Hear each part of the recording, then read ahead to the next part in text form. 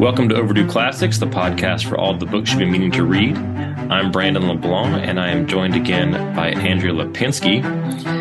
We are about to start a cycle on the Oresteia. For those of you who don't know, that's the three plays by Aeschylus, Agamemnon, the Libation Bearers, and Eumenides.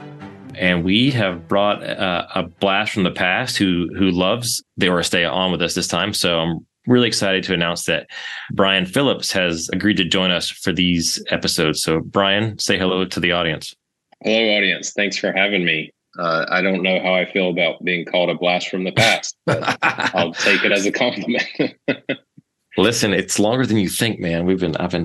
It's been a while. For those of you who don't know, Brian Phillips, obviously was with Cersei for quite a long time. If you went to our conferences anytime in the last 10, 15 years, you saw him as our MC.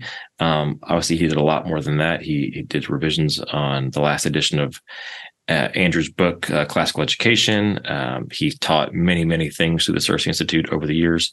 And he kept getting busier and busier with his own church and the 14 different careers he's had in the last 3 years. And so approximately, yeah.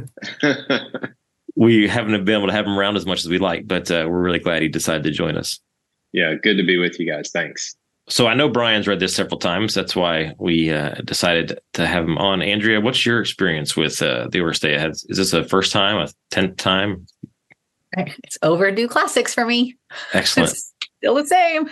But yeah, when you asked the whole Cersei team, who wants to come on and do or read the Oresteia with Brian and me, I jumped because I wanted to be with Brian.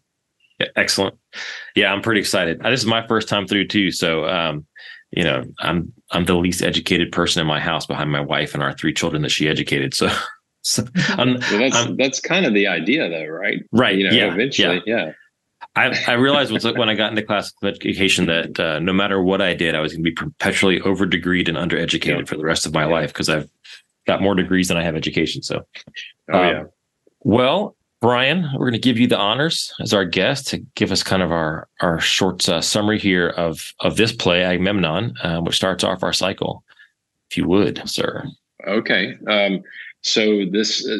The Oresteia is a trilogy. In fact, I think it's the only surviving trilogy of Greek plays in the full sense, and is written, of course, by Aeschylus, who's called the father of Greek tragedy. And I don't know how much biographical info you want, but he was born near Athens around 525 BC, I think, and lived around the same time as Herodotus and Sophocles and Euripides, and died before Aristophanes was born. But so he lived during the time of a lot of what we would think of as being the most significant Greek writers, historians, writers of tragedy and comedy and so on. But this trilogy is interesting in that we put a lot of emphasis, and rightly so, on the works of Homer, the Iliad and the Odyssey, but this tells the story of Agamemnon and his house and what happens.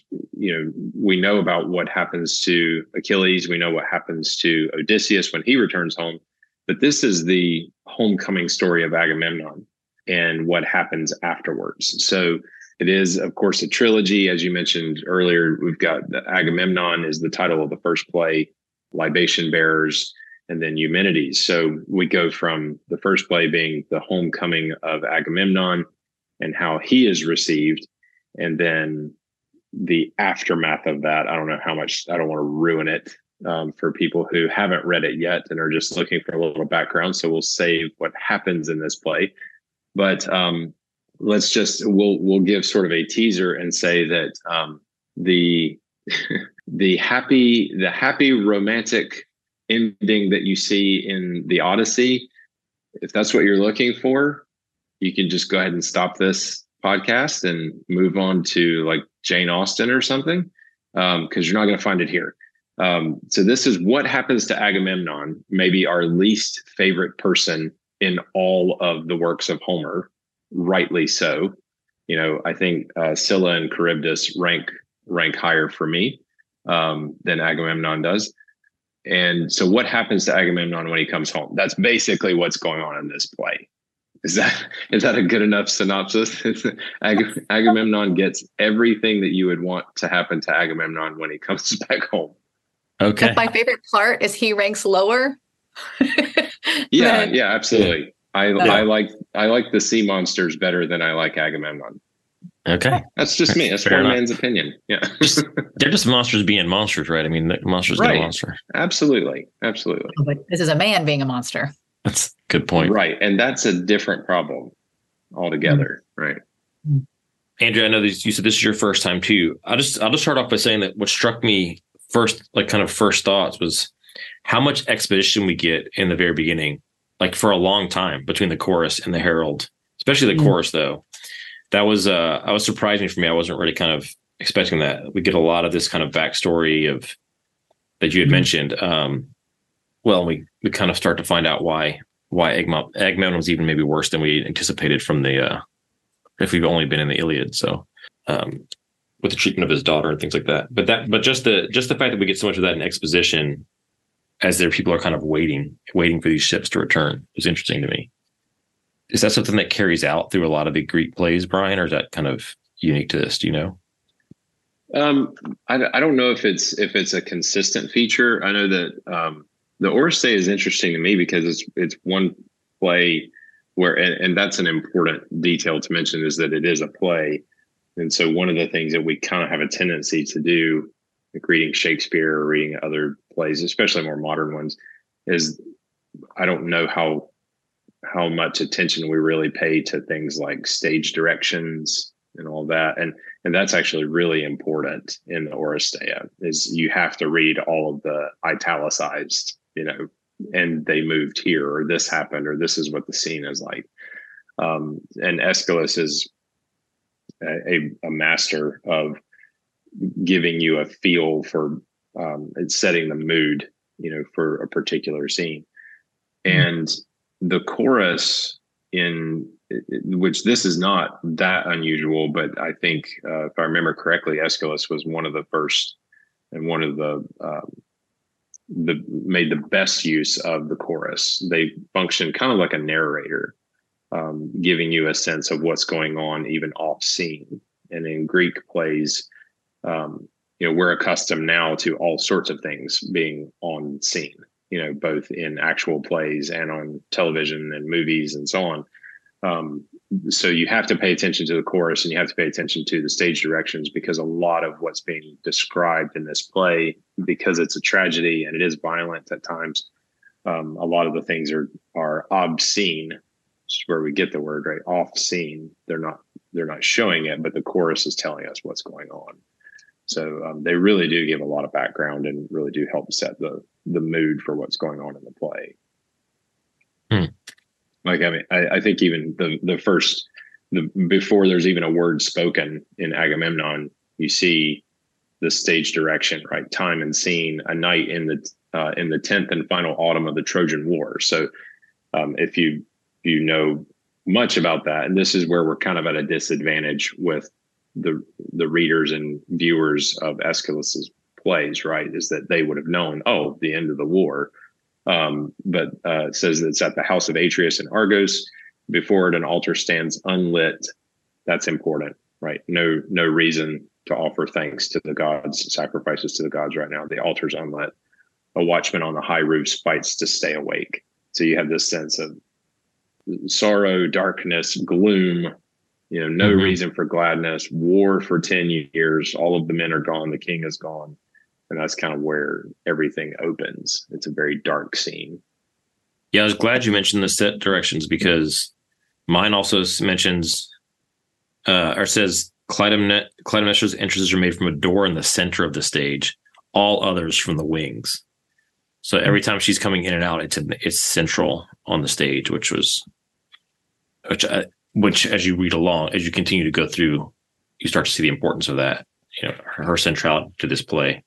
Even though it's named for Agamemnon, her centrality to the play. Sorry, Andrea, you were going to say something. That's where I was headed. Okay. I just by reading that from the beginning, that he lets us know at the beginning how Clytemnestra is going to enter and exit the entire time, and how everybody else is going to enter and exit the entire time. And we're not near her yet. It's one thing if we got that stage direction when she came, but we get it at the beginning, and that's a translator's choice, possibly. And it reminds me of something that I hate to mention a name because I'm not really sure who I heard first say this. Sure. I think it might have been Andrew Kern. I think it was either Andrew Kern or Wes Callahan that I heard mention that they were arguing that the Odyssey, even though it was named for Odysseus, was really a song for Penelope. And I think the same could be said here for the play Agamemnon. It's named for Agamemnon, but it's really a song for Clytemnestra. It's just a really different kind of song. As we'll see, going through. It's not a love poem. Yeah, because Agamemnon arrives pretty late. I mean, for a play named for him. Right. Well, it's interesting you say it's not a love poem. He doesn't stay long. Spoiler alert. He doesn't stay long either. Because out of that first scene with the watchman, I marked only one thing in it where he says, "May my king come home and I take up within his hand the hand I love." Right. So it's not a love song. You've just told me that. And yet it opens where here's this watchman looking for this hand that he loves of his king. Yeah. He's longing for the return of the king. Yeah. But I didn't know the very next line for mine. I'm in line 35-ish. "The rest I leave to silence, for an ox stands huge upon my tongue." And later, Clytemnestra is likened to an ox. And I didn't know, is he saying she stands heavy on his tongue? I haven't read it enough times for that. Yeah, that's a good question. I think it's sort of an expression of hesitation. He's been 10 years waiting, and now they've returned home. The signal fires have been lit and all that, but he doesn't really know. They don't necessarily know what has happened in that time away. But that's a good question. I've never read it with the idea of it being Clytemnestra being the cause for hesitation. Now, but I mean, knowing the rest of the story, right? That would make sense too. Yeah, I just wondered, is that a foreshadowing of that? In its manner. I mean, the signal fires were really like a victory, a sign of victory. So most likely, it's not that he was worried that they were defeated in coming back. But you also, if you see the ships coming home, you might have won the war, but you don't know who made it onto the ships. Okay. Right? So maybe that's part of it too. Okay, that could be it. Yeah. Which we get a little bit of that when we find out that they're not really sure if Menelaus made it back later, right? Yeah. When the herald comes, there's some storms that have happened. They have no idea they haven't seen him, so they don't know one way or the other. Right. Thanks. Which ties in with the Odyssey. Right. Well, yeah. They didn't know for quite some time who all made it back, and Telemachus actually went to explore and ask everyone, what do you know about what happened to my dad? So just because they were returning home even in victory didn't mean that it was necessarily good news. Yeah, and it seems like the watchmen knew that the signal fires meant victory, and it seems like Clytemnestra knew that. But then she's kind of questioned by the chorus about the veracity of that, even mocked, which she then references when it turns out to be true. Yeah, and there's this kind of tension through the whole play. We see it later with Agamemnon when he arrives at the palace and he gets out of his chariot and he finds that Clytemnestra has literally rolled out the red carpet. For him to walk from the chariot to the palace, and he doesn't want to walk on it because he recognizes that yes, we won the war, but the ships, they were able to come home with a lot fewer ships, right? For a lot of reasons. And we read about that in the Iliad as well. But he didn't want to come back and treat this as a complete triumph. He's not celebrating because he knows that there are mothers and fathers who are now mourning because they realize that their sons didn't make it back. So he hesitates to celebrate. So this is not Julius Caesar, riding triumphant through the streets. This is Agamemnon coming home, and actually in one of the few moments where you think, he's showing some humility or understanding or compassion for other people. He doesn't want to walk in on the red carpet when he realizes that some of his people are mourning, at their return because of the loss of sons. Do you find that fitting to his character? His hesitation? Yeah. Right. Yeah, that's a good question. I mean, it's hard for me because of where I rank him among sea monsters. Because my first thought is that he's as always a politician, right? He wants to save face. He doesn't want to lose votes here. I know he's a king, but he doesn't want to lose face. And so he doesn't want to walk on the red carpet and look bad for it, So it's hard to tell when you get to that point in the play whether he's thinking, no, this would be a really shameful thing to do, to celebrate amid all of this mourning, or is it the optics are bad, It's kind of hard to tell where he's coming from there. That's an interesting question because we get a couple of things happening, right? Like one, it's a different author, right? We know him primarily from Homer's works up to this point. I mean, or at least I do, most of us. So you have a different author. And so is he giving us a different take on Agamemnon the same way, I mean, obviously Virgil paints Odysseus in a way different than Homer does. And then you get to James Joyce and you got a whole new interpretation. But I mean, so even in a time, in the same culture, are we getting a different view on him? But even Homer kind of gives us we see a lot of him in the Iliad, and we see him to stay proud and then occasionally make the right choice and do the right, concede. But then when we see him in Hades in the Odyssey, if we know about what's about to happen in this story from anywhere, and you haven't read this yet, it's from there, right? Because he's pretty explicit about what he thinks of his wife when he's in Hades, right, and what went down. Yeah. So it's just an interesting. And we're just getting something like that. You raise a good question, right? Is it real for Aeschylus? This is how he came back more humble, and then he gets killed, which is kind of an interesting twist, right? He learns some lessons and comes back more humble, and then he gets basically sabotaged by his wife and killed, or is he? You just ruined it. Spoiler, complete spoiler. Oh yeah, well they should have read the whole play. They should have read the whole play before listening. Yeah. Or like you're saying, is he just the same old guy? And this is him knowing this is the smart political move as the king I came back with a bunch of guys in ashen urns. Right. Probably shouldn't kick off their families too much, right? Yeah.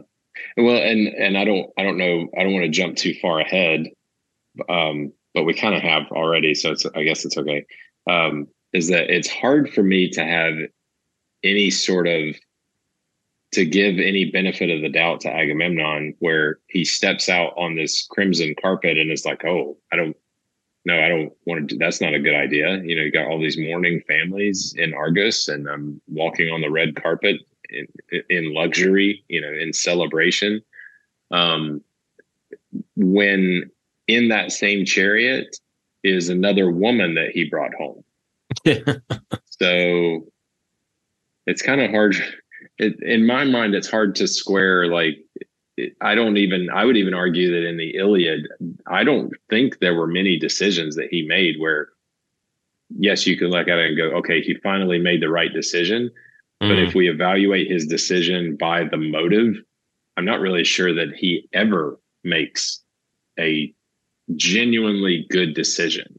Right. And granted, we're talking about this as Christians. We know that as Jesus taught us in the Sermon on the Mount, it's not just what you do, it's why you do it, right? It's the thought and intent of the heart as well.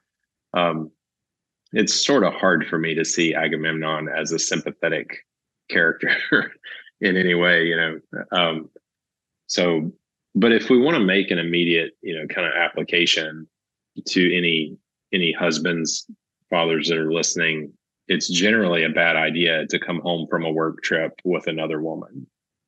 I think we could make that just a direct bullet point. Yeah. Is it just me, or would you underline that one or bold that one or just give it a little star? I mean, I think we're on pretty solid ground with that one. I don't think it's going to get us canceled by anybody anytime soon. So, yeah. Who knows? One thing I did want to bring up before we go too far in the play is how many times Agamemnon and Menelaus, and actually the whole kingdom of Argos, is referred to as the house of Atreus. And Agamemnon, and how many times Atreus is mentioned, right? So Agamemnon and Menelaus are called the sons of Atreus. The palace or the kingdom is referred to as the house of Atreus. And again, this is another example of how we're kind of at a disadvantage where the original audience would have understood the significance of that, but I'm not really sure that many people do now.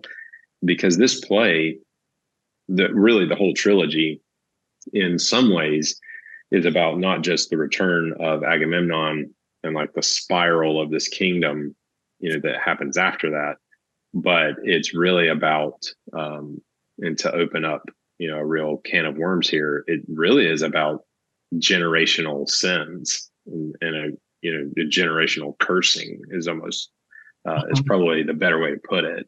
So I would argue that if you, and I'm using the Robert Fagel's translation, is like the Penguin Classics edition, but I would argue that one of the most important pages, if you have a copy of the Oresteia, is the genealogy page. Yeah. So in the edition that I have, there's way in the back of the book, there's a genealogy, and it shows you where Orestes, he comes in much later, of course, in the second play, but where did Atreus and Menelaus and Agamemnon and, all of them, what's their family tree? And that becomes really, really important. Okay. And so in here, thank you for opening that door. I don't have in my version, I don't have a genealogy page. And so I was trying to piece it together in my head from reading. Yeah. So the family curse that I understand so far, it has something to do with, is it Menelaus and Agamemnon's other brother who eats his children? It was actually, so if I don't know how much time we have, but you can go back. This is a multi-generational curse, basically. So if you start with so Agamemnon's great grandfather, Tantalus. I knew there was. Yeah, so you might actually know the story of Tantalus without realizing it, and that's he was punished by the gods for some reason. He was a friend of the gods for a while, and I don't know why. It's really strange. His whole story is he might be worse than Agamemnon. he was worse than Agamemnon. There we go. Yeah. And he was, for some reason, he was one of the sons of Zeus who had a mortal, well, actually, I think she was a sea nymph mom, and Zeus was the father. And so I think because of that, he was befriended by a lot of the gods. And there's all sorts of legends, myths, and stories around Tantalus, like really strange things. Like he stole Zeus's dog one time and hid him. He would overhear the gods, talking and secretly listen to their conversations and then go tell other people about it. So he's just like a terrible person. And then there was one event that was sort of the straw that broke the camel's back. And he invited the gods over for dinner. And then depending on the edition you read or the version you read, he realized he didn't have enough food, and so he killed his own son, which was Pelops. So if you go down the family tree, you've got Tantalus, and then his son Pelops is Pelops, and he cooked him. He killed his son, cooked his own son, and served him to the gods for dinner. Oh boy! Now, right, nice guy. So when the gods discover this, they punish him, and they also resurrect Pelops. Okay. So there's two kind of really important events there. That is. And then, so Tantalus is then punished, and you might have heard this, where he's punished by, he's neck deep in water, like for all of eternity. He's neck deep in water, but every time he stoops to drink the water recedes. Yeah. So he can't get to it. So he's always thirsty. Yeah. And right above his head is like the most fruitful tree, most fruitful branches. And every time he tries to rise up to get the food, the wind comes and the branches rise just above his reach. And so that's where we get the word tantalizing, is from the legend of Tantalus. And it's the gods punished him in this way because he was the type of man whose appetites would never be satisfied. And so he never could actually receive the gifts he had, like Zeus as his father, the friendship of the gods, dining with the gods, being able to visit Mount Olympus, all of these good gifts that he received. He never received them in gratitude. He always wanted something else. Mm-hmm. And so that's what he has for all of eternity. He always wants something else and he can't have it. Mm-hmm. So this is the lineage of Agamemnon, right? And then Pelops is brought back to life. He's really the only sympathetic character in the family line, if you think about it. And then as you go further down the family line, you have it divided out. So Pelops had two sons, Atreus and Thyestes. So if you draw it out in the family tree, you've got Thyestes. So Thyestes commits adultery with Atreus's wife. Atreus finds out and kills the sons of Thyestes. And here we recognize this really weird theme, cooks them and serves them to Thyestes for dinner. Oh, to his dad. Yeah. To their dad. Yeah. Ouch. Yeah. Now, Thyestes would later, he had another son, Aegisthus, who that should ring a bell. Yeah. Yeah. So Aegisthus is Agamemnon's cousin. Okay. Thank you. Okay. So when you read the play, if you're like, who is this guy? It's not just some guy that lived in Argos. It's actually the King Agamemnon's cousin. Yeah. So Thyestes then, and stop me if I'm not making sense or jumping too fast here, but Thyestes realizes, of course, that this is a human being served to him for dinner, and finds out it's his sons.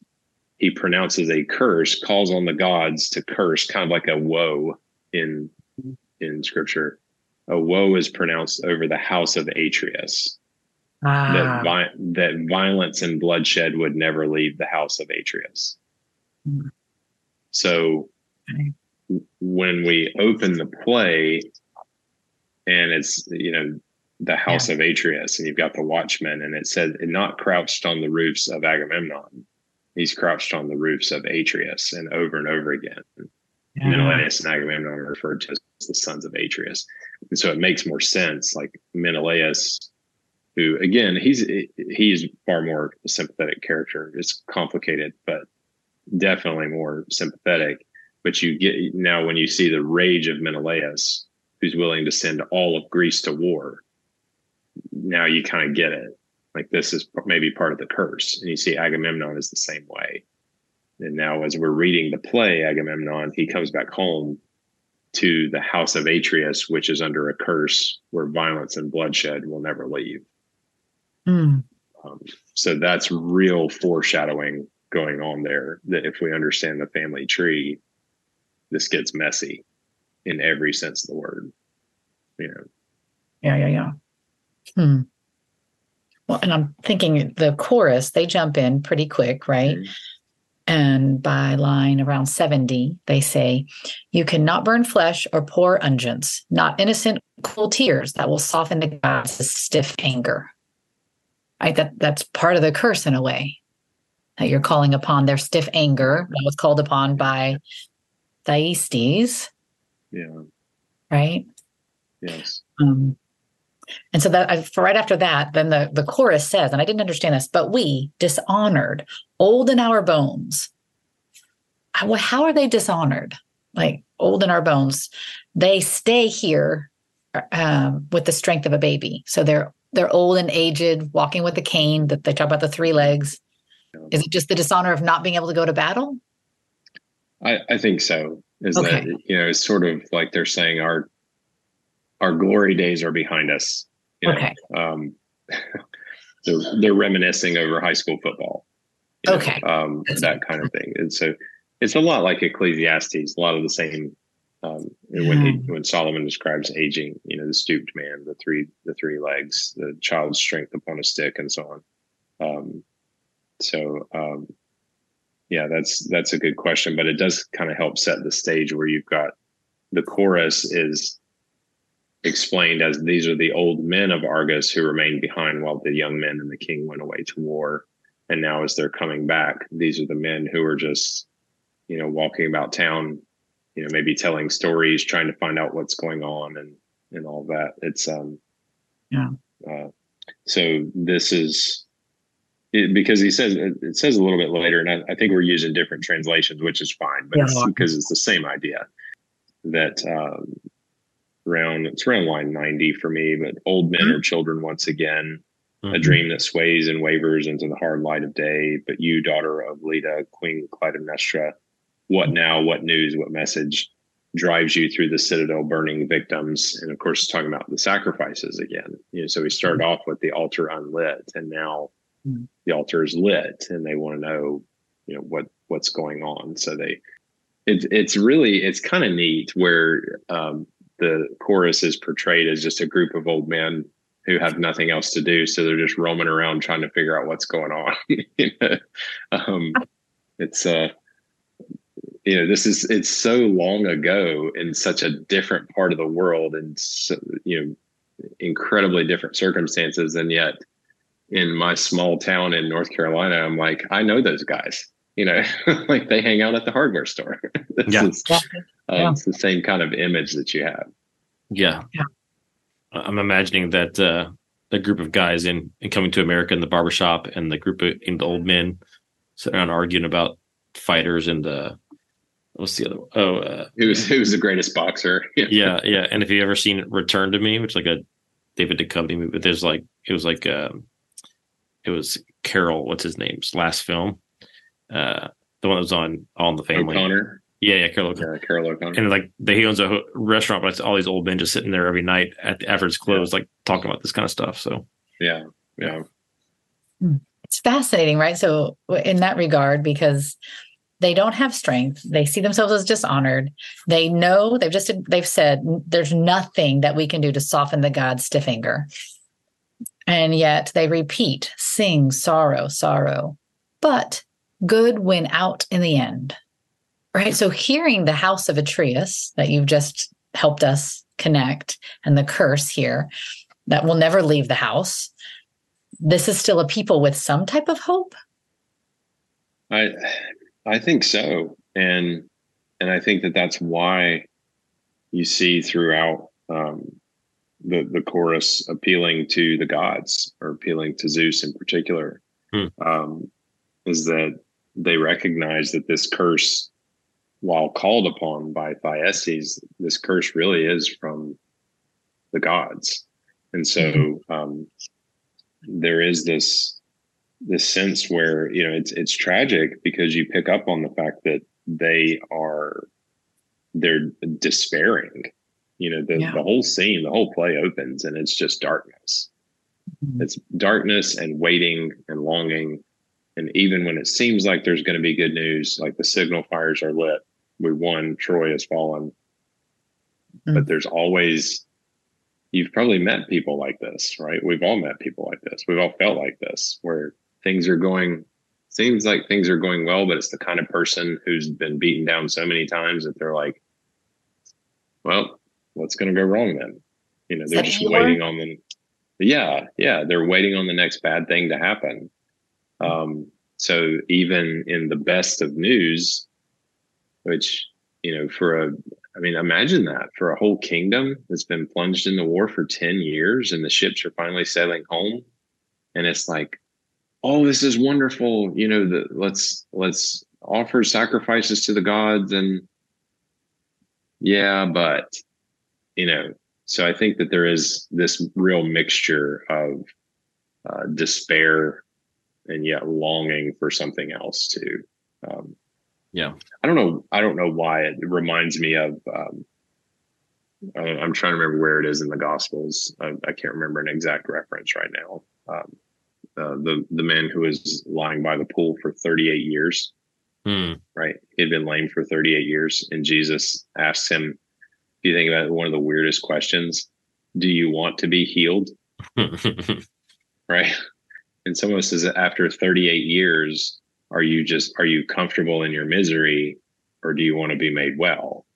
And I feel like that's the whole kingdom of Argus. Is like they've had this multi-generational curse, and it's been all darkness, all gloom, all despair. And, the violence and bloodshed has not departed from the house of the king.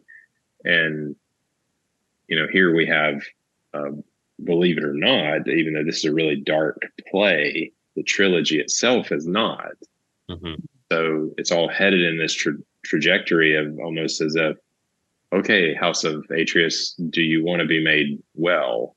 Do you want to be healed? And that's kind of the aim that this is taking. But yeah, it seems to be begging for the curse breaker, right? Right. This setup in this play sounds familiar, doesn't it? Yeah, sounds a little familiar.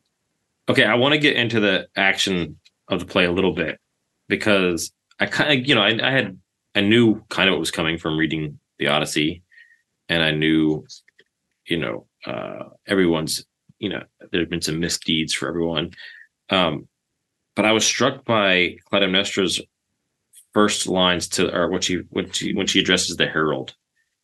And it's this kind of, make sure you tell him that I've been super faithful, and it just struck me as like she's kind of going out of her way to have the herald tell Agamemnon that she's been very loyal to him since he left. But then I don't know. It was a little jolting for me to read that, I guess. Can you point me where, Brandon? I'm looking around like 600 to 610, somewhere in there.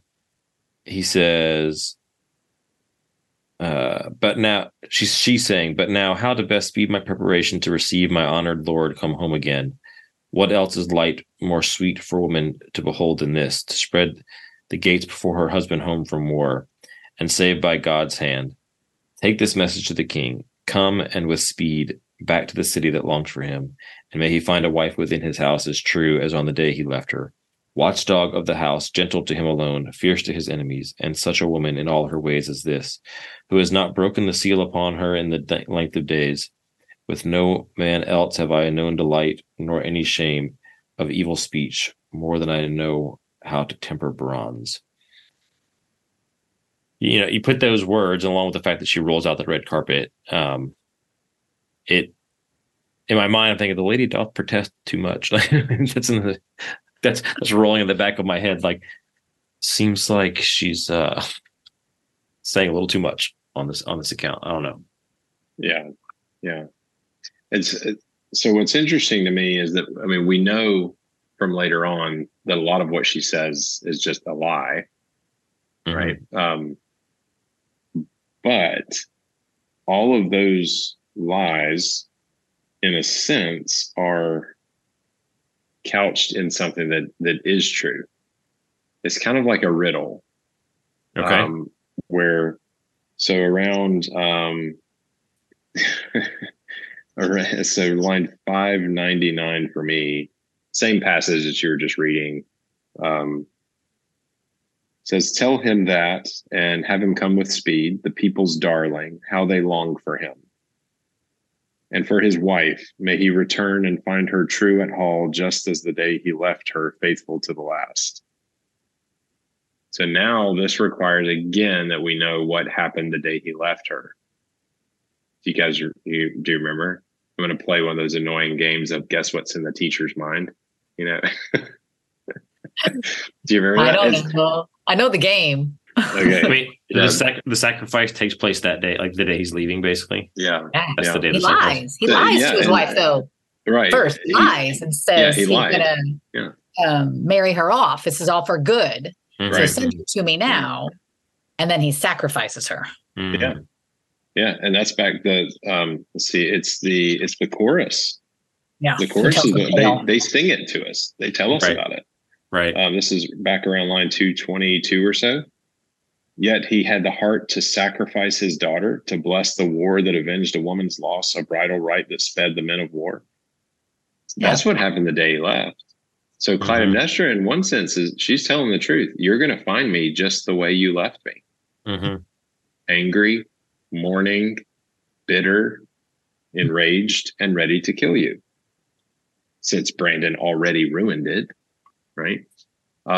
So you could say, I mean, she's lying, but really she's telling the truth in some ways.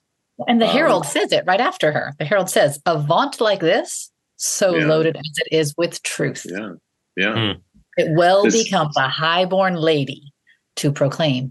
To me, I found this play repeatedly is trying to draw out womanness. Yeah. What's appropriate for a woman to do or not to do. Yeah. And later when she does kill Agamemnon, and again, we'll get into that in more detail, I imagine, but when she does kill him, and she actually, the chorus, the old men are like, how could you do such a thing? And she reminds them of everything Agamemnon had done. Then they go, oh, and they just sort of, that's their, like, what do you say to that?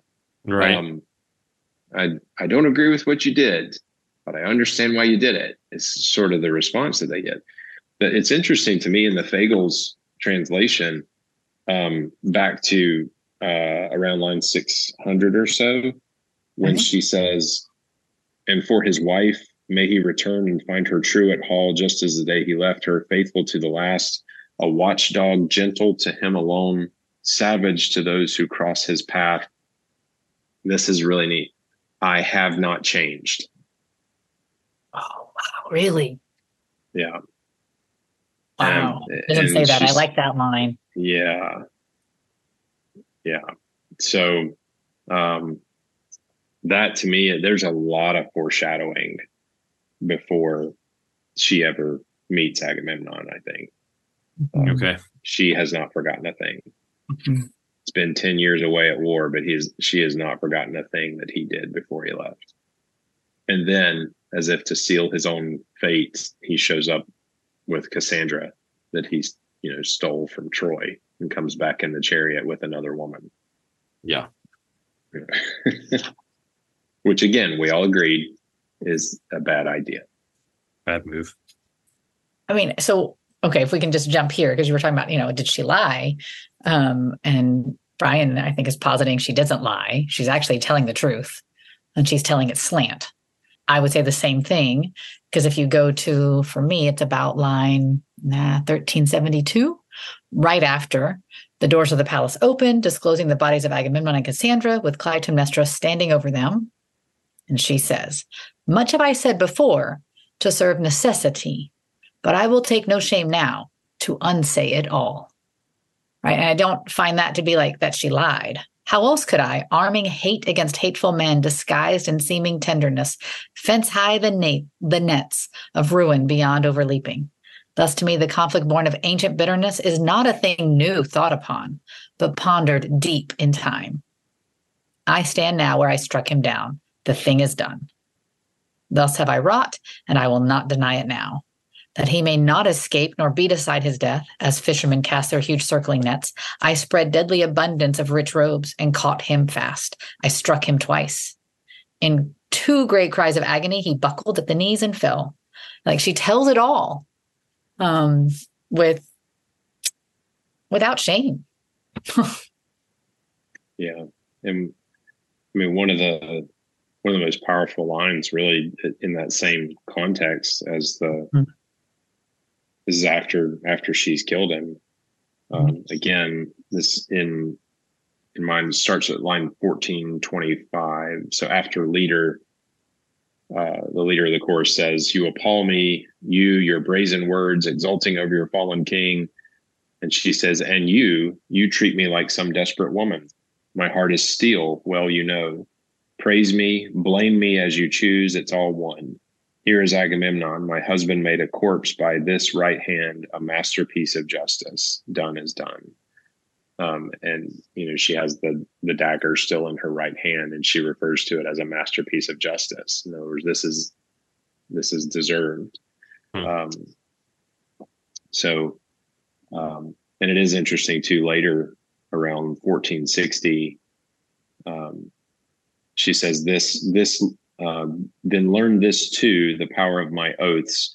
By the child's rights I brought to birth, by ruin, by fury, the three gods to whom I sacrificed this man. I swear my hopes will never walk the halls of fear so long as I guess this lights the fire of my heart. Now, it's interesting to me that there she points out that her killing of Agamemnon was a sacrifice to the gods. Which is exactly how Agamemnon justified the killing of Iphigenia, their daughter, to the gods.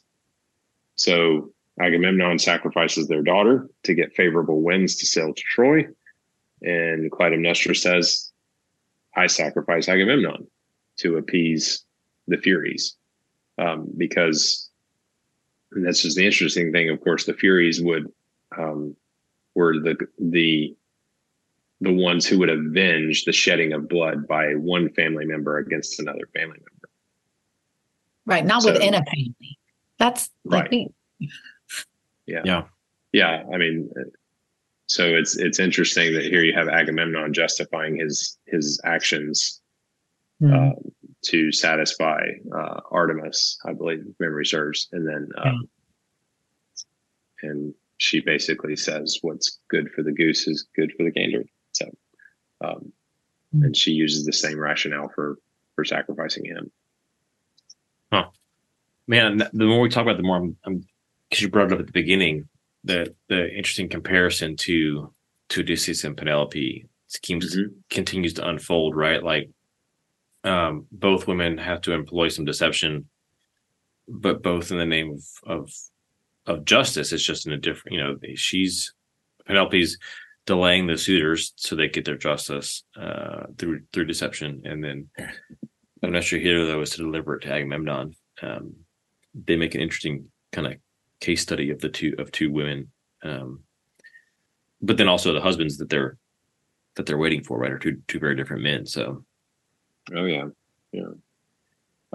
was another interesting thing. We don't have time to maybe pursue this here, but do we do like show notes for this? I'm sorry, because I'm such a blast. I'm a blast from the past. Forgive me. I don't know. Yeah, but we'll put some stuff in the show notes for sure.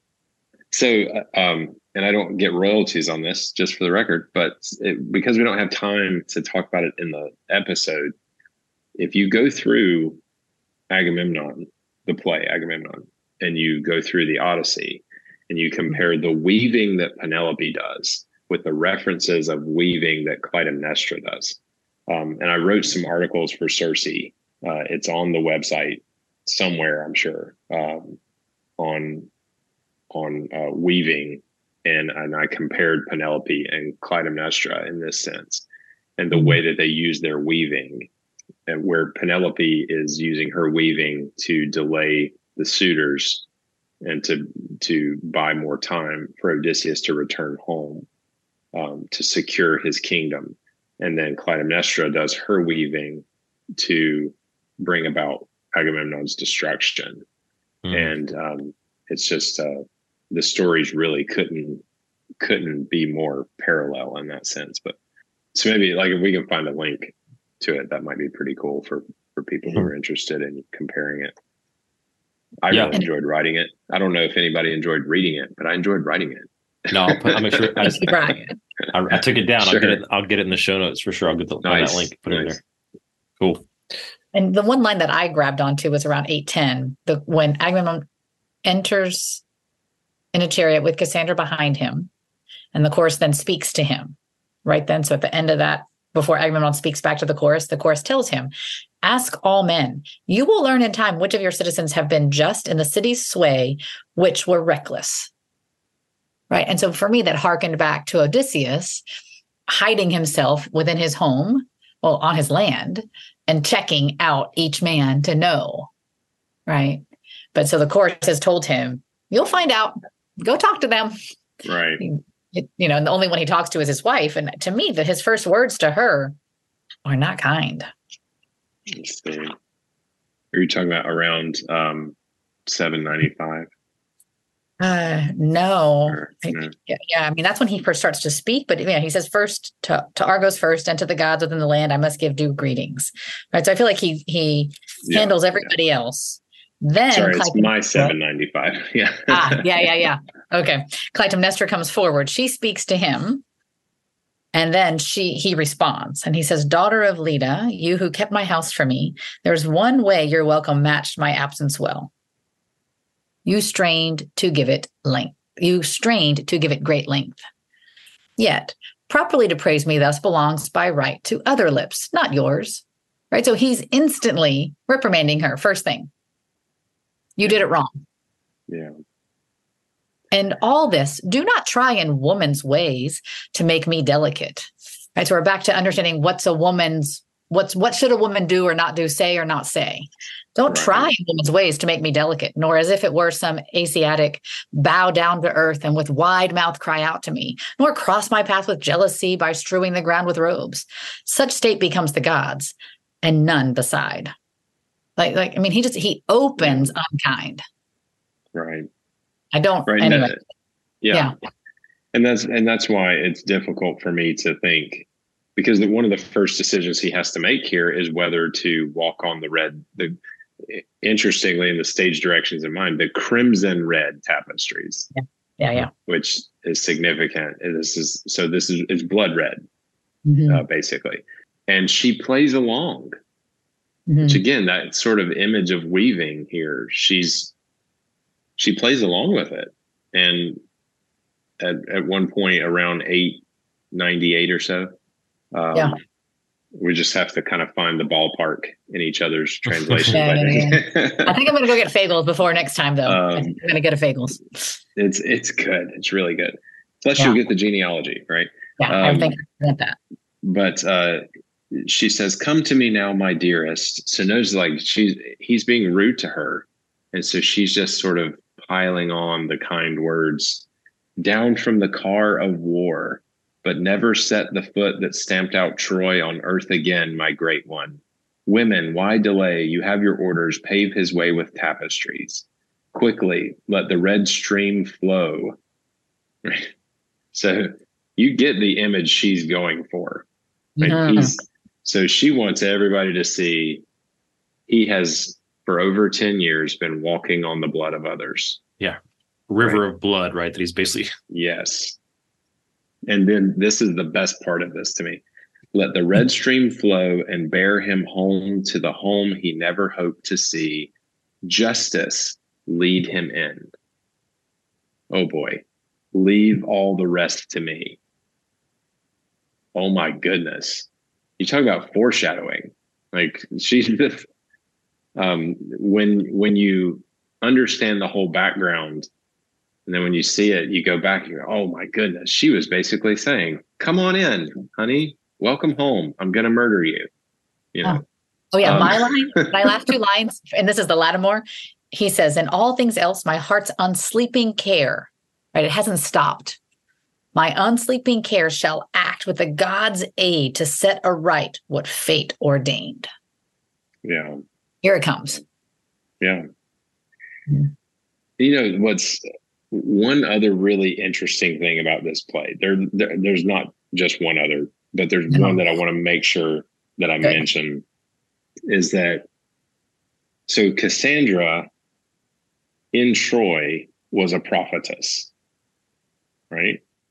And that's another long story. To give the really short, like Reader's Digest version, she was, I believe that she was a recipient of the affections of Poseidon, and she resisted his advances.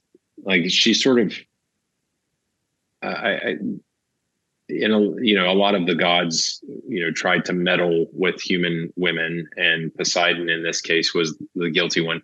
And at the last minute, she rebuffs him and says, no, I'm not going to have an affair with you and all this. And so he curses her that she will have the gift of true prophecy, but no one will ever believe her.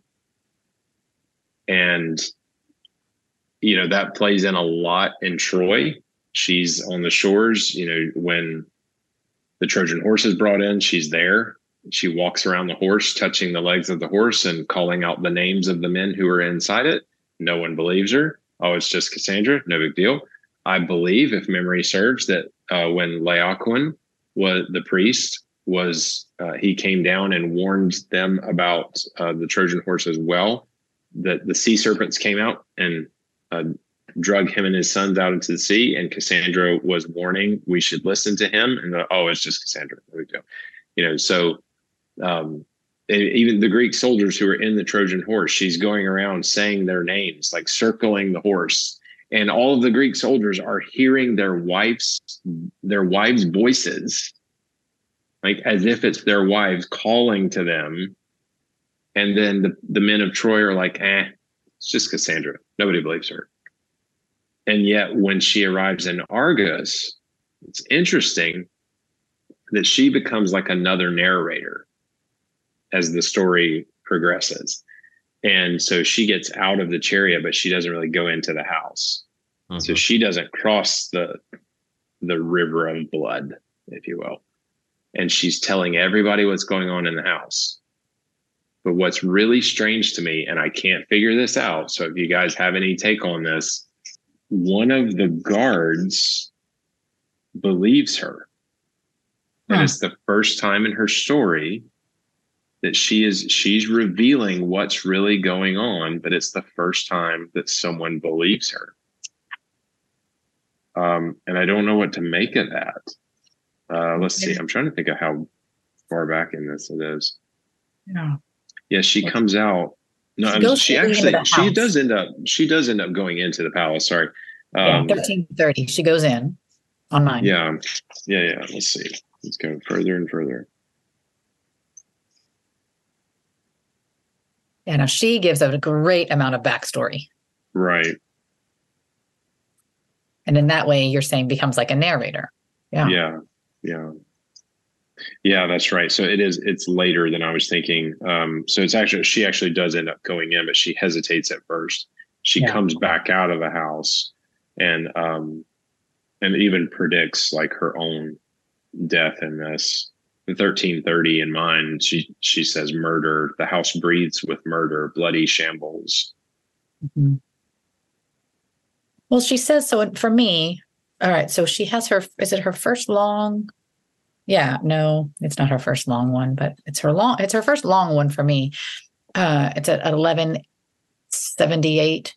No longer shall my prophecies like some young girl, new married, glance from under veils, but bright and strong as winds blow into morning, and the sun's uprise shall wax along and swell like some great wave to burst at last upon the shining of this agony. Right? So she's not going to be timid like some young girl anymore. She is going to burst her prophecy like a bright sun and a huge wave.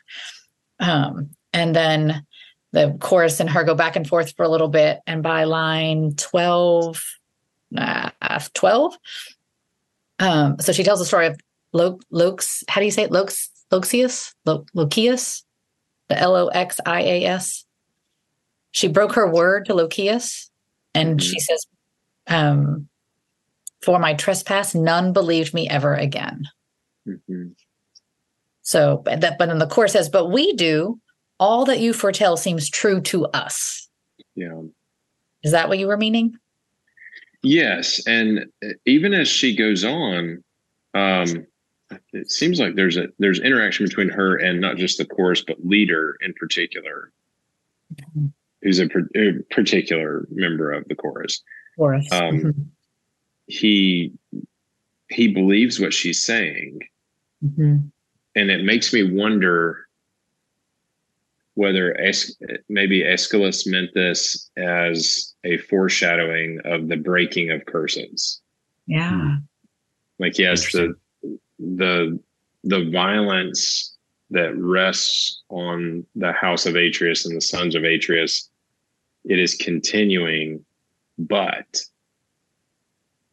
curses can be broken. And curses are being broken as well. Yeah.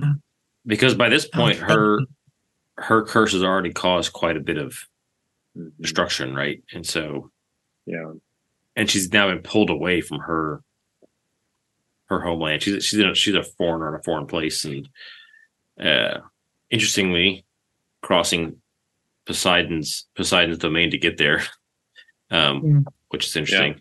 Yeah. But that's I hadn't thought of that, but that makes a lot of sense to think that this is a foreshadowing of that, right? That curse has kind of run its course to some extent and done the damage it's going to do. That's interesting. It's also interesting, and this is the first time I've thought of this, that Odysseus was also cursed by Poseidon and had to cross Poseidon's domain in order for it to be broken. Oh, yeah. Right. So maybe Poseidon's curses are only good, like once you cross the water, it's broken. I don't know. Like they're good on one. They're good on one shore. They're only good on one shore. One shoreline. Yeah. I like it.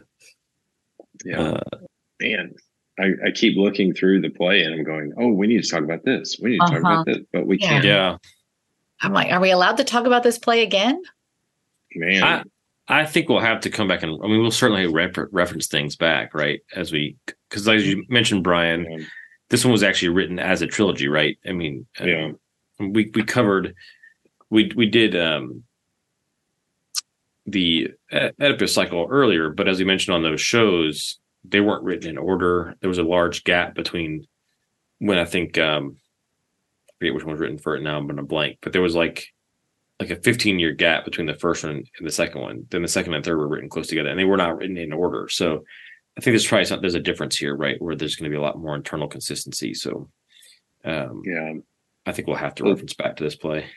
Absolutely. I did run across a reference to Clytemnestra though in 1520, just if we link to those articles in the show notes. Okay. Where she's referred to as a black widow. Talk about weaving. Here in the black widow's web you lie, gasping out your life.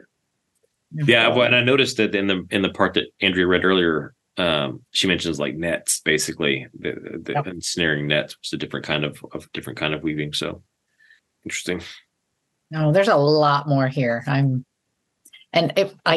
have Tantalus, his name here. It is, marked in pink in my book, but I didn't understand the lineage, right? So I really want to just reread this one, even knowing the lineage, because I had names, and then to know that Aegisthus is actually Ag's cousin, right? Yes, that's his cousin, and the curse comes because Thyestes committed adultery with his brother's wife. Right. So we're crossing those two. So, okay. Yeah. My copy of the Lattimore has a short, like in the introduction, has the House of Atreus, like little thing, but it doesn't go back as far as what Brian was talking about. Okay. But we did talk about Tantalus a little bit when we did that first book of Herodotus, when I did that with Alec and Addie, because he's the king of Phrygia as well. So he gets mentioned in there. Yeah. Yeah, this is a messed up household. There's just constant adultery, intrigue, betrayal, cannibalism. It's murder. We're willing to eat the children, like that's the ultimate, right? But we're probably willing to do a lot of other things to the children before we eat them. Yeah, and it's at least kill them and cook them. I mean, it's disturbing. Yeah, this is a household that, and that's the amazing thing to me is that had happened with Tantalus before the curse of Thyestes even was uttered. So, well, it's specifically Argos this seat in Argos or kingdom of Argos that he curses, but you can read it as Menelaus's issues with Helen and Paris being part of that cycle too, right? That his house gets disturbed by that theft of Helen. So yeah, this is a family with a messed up that causes all kind of havoc. Line 61 says it's for one woman's promiscuous sake. Right. Helen. Right. Yeah, you can see which side Aeschylus falls on. It's a different Homer cuts her some slack when you get to the Odyssey, but not so much. Not Aeschylus. I think part of that could be that Aeschylus is setting the tone for the women are going to be very active here in this play. Yeah, to say the least. Yeah, there's the most passive one is Cassandra. She's not even that passive, right? She's just not listened to. So, okay. Well, we have a lot that I'm sure we'll come back on this one with the next two plays. Brian, you're the only one who's read the next play. Any advice without spoiling too much for the audience and for us about what to be looking for in the Libation Bearers? I think if you really pay attention to the stage directions, pay attention to the scene, kind of like with Agamemnon, it's very helpful. And I think that if you and even pay attention to the mood, because I think that there's gradually kind of a change in mood from darkness, despair, middle of the night to, gradually it starts to change. It gets really, really interesting. So that's just, a little bit of advice. Well, I'm so excited you're back with us, man. This has been fun. Yeah, I've enjoyed it. Thanks so much. Looking forward to it. Andrea, any final thoughts? I'm going to be surprised if any of our readers are content or our listeners are content with this episode, because we've left way too much. Yeah, there's a lot on the table. Way too much out here still. So I'm struggling with that. Like I have lots more questions. So that's where I am. All right. Well, they can send us their questions if they wait, you didn't talk about this. We'll try and tie it in, or they can come back at us in the Q&A. Or any of our many online places to talk. So thank you both for being here. Thanks everybody who's listening for pulling the book off the shelf and dusting it off and joining us for this episode of Overdue Classics. You can join us next week when we will be discussing Libation Bearers. You can send your questions or comments to podcast@cerseiinstitute.org, and be sure to check out the other shows on the Cersei Podcast Network.